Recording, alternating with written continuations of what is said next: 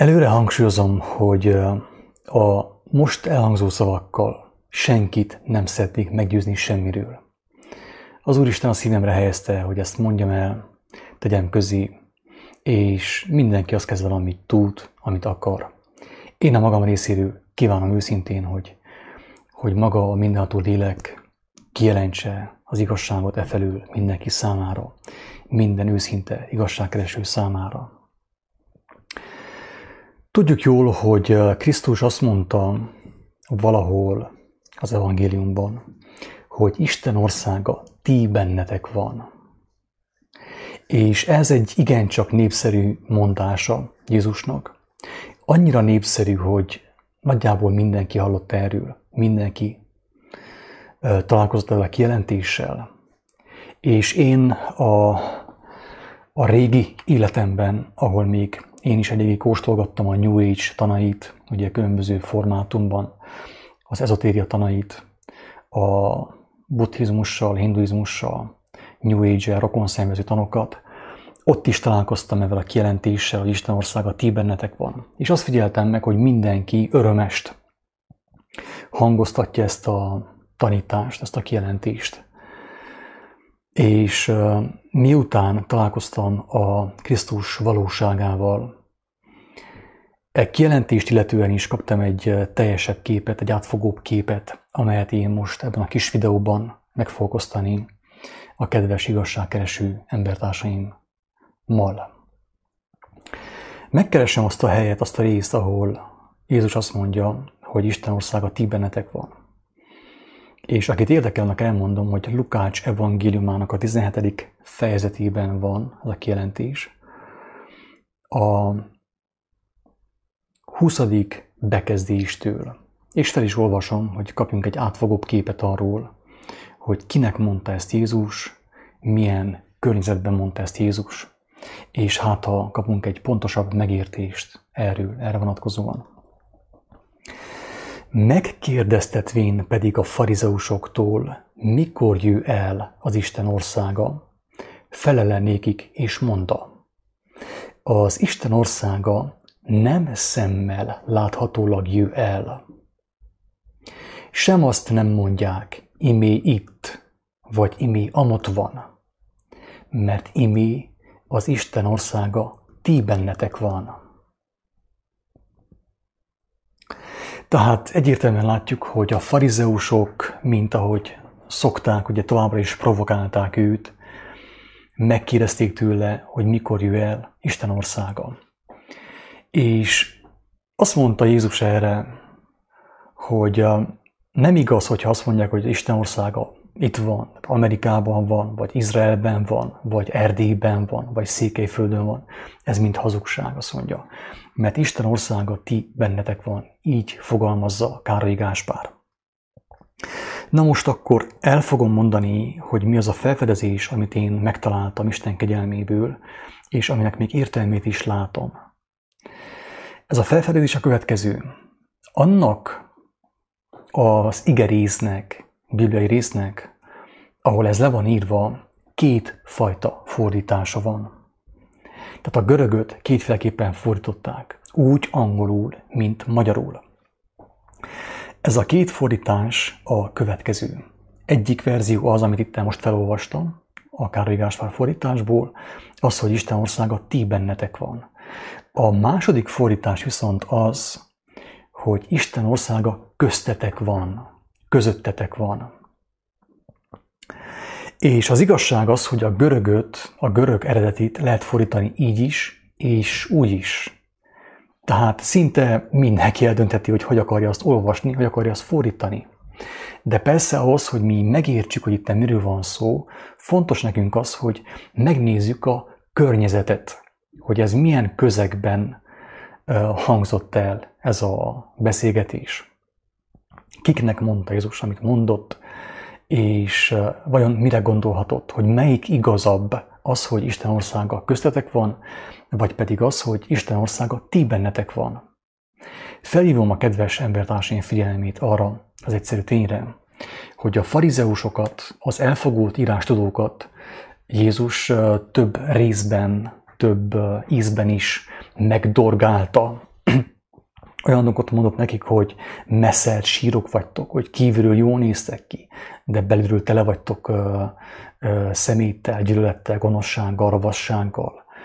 Azt is mondta rájuk, hogy mérges kígyók fajzatai vagytok. Tehát többször megdorgálta őket. Azt mondta, hogy sem az írás nem ismertek rendesen, és sem Isten hatalmát nem ismeritek rendesen.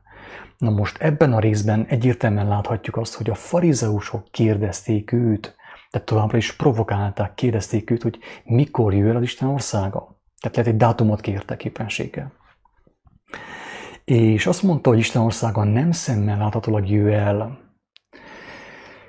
És nem arra kell figyelni, hogy ki mit mond, hogy itt van, vagy ott van, vagy amott van, hanem a lényeg az, hogy az Isten országa ti bennetek van, vagy pedig ti köztetek van. Na most teljesen egyértelmű, hogy azoknak az embereknek, akiket korábban megdorgált több ízben is, nem mondhatta Jézus azt, hogy Isten országa ti bennetek van. Hogyha Isten országa bennük lett volna, drága barátaim, akkor felismerték volna benne a Krisztust. Ugye érthető, amit mondok?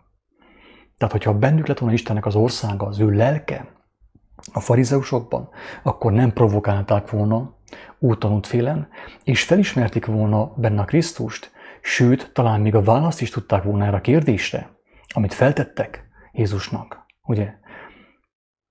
Tehát nagyon is elképzelhető, hogy a helyes fordítás ebben a kontextusban az, hogy Isten országa köztetek van, közöttetek van, és ezt ő magára értette, drága embertársak, saját személyére, mert ő elmondta többször nekünk, hogy ő nem azt mondja, amit akar mondani, vagy ami az ő véleménye, hanem azt mondja, amit az Atyától hallott, a mindenható Istentől hallott. Ő mindig ezt jelentette ki számunkra.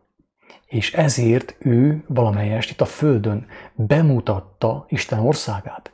Bemutatta bölcsességben, hatalomban, erőben, gyógyításban, a halottak feltámasztásában. És ezt magára mondta, hogy Isten országa köztetek van. Veletek szemben van az Isten országa.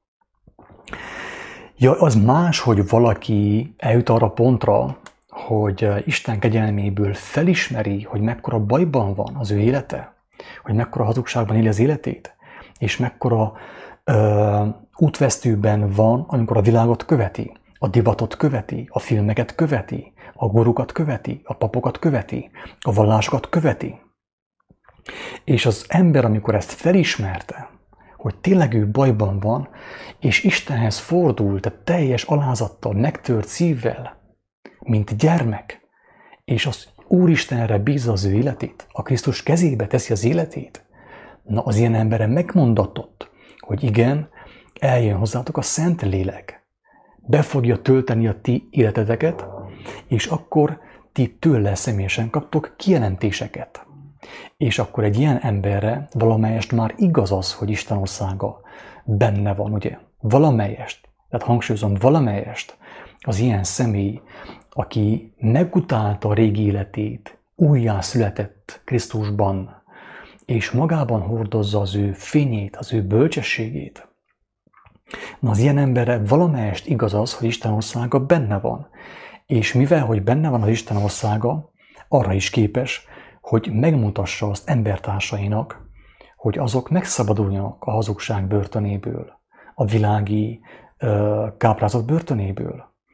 De teljesen biztos, hogy azoknak a farizeusoknak, akik folyton, tehát úton, útfélen provokálták őt, kísértették őt, meg akarták ölni őt, biztos nem mondta nekik, hogy Isten országa ti bennetek van. Na, úgy éreztem, hogy fontos ezt a kis videót elkészíteni, mert nagyon népszerű kijelentés ezt.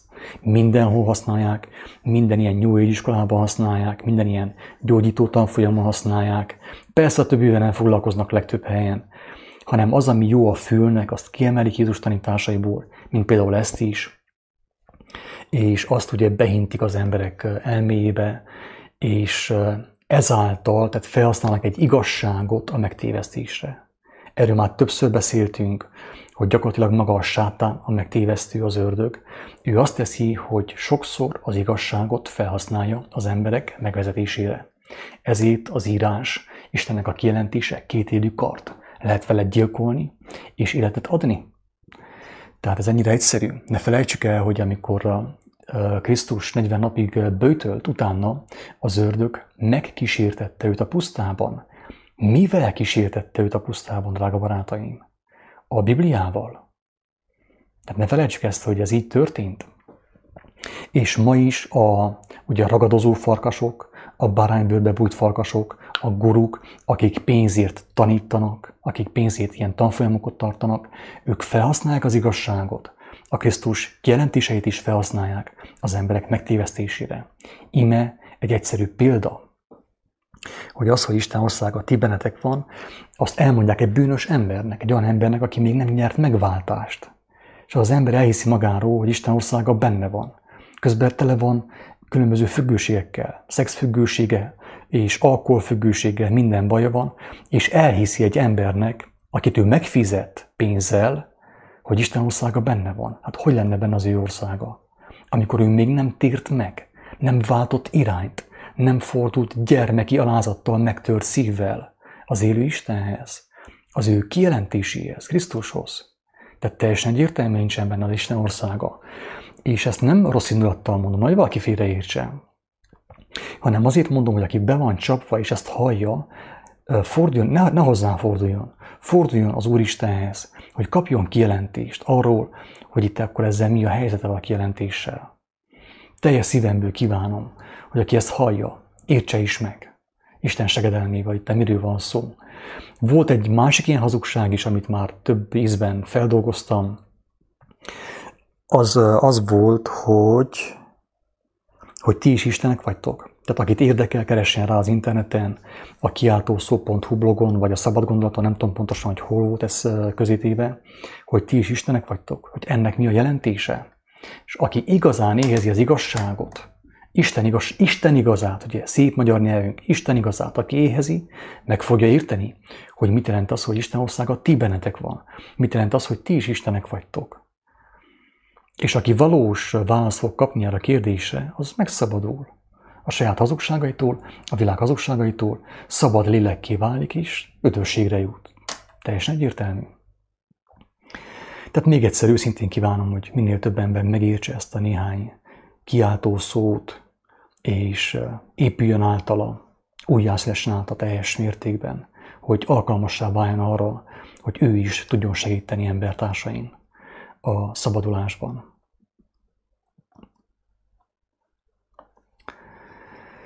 Isten áldjon mindenkit, további szép estét. Ja, nyilván, hogyha valakinek tetszett ez a kis videó, ez a hanganyag, nyugodtan meg lehet osztani.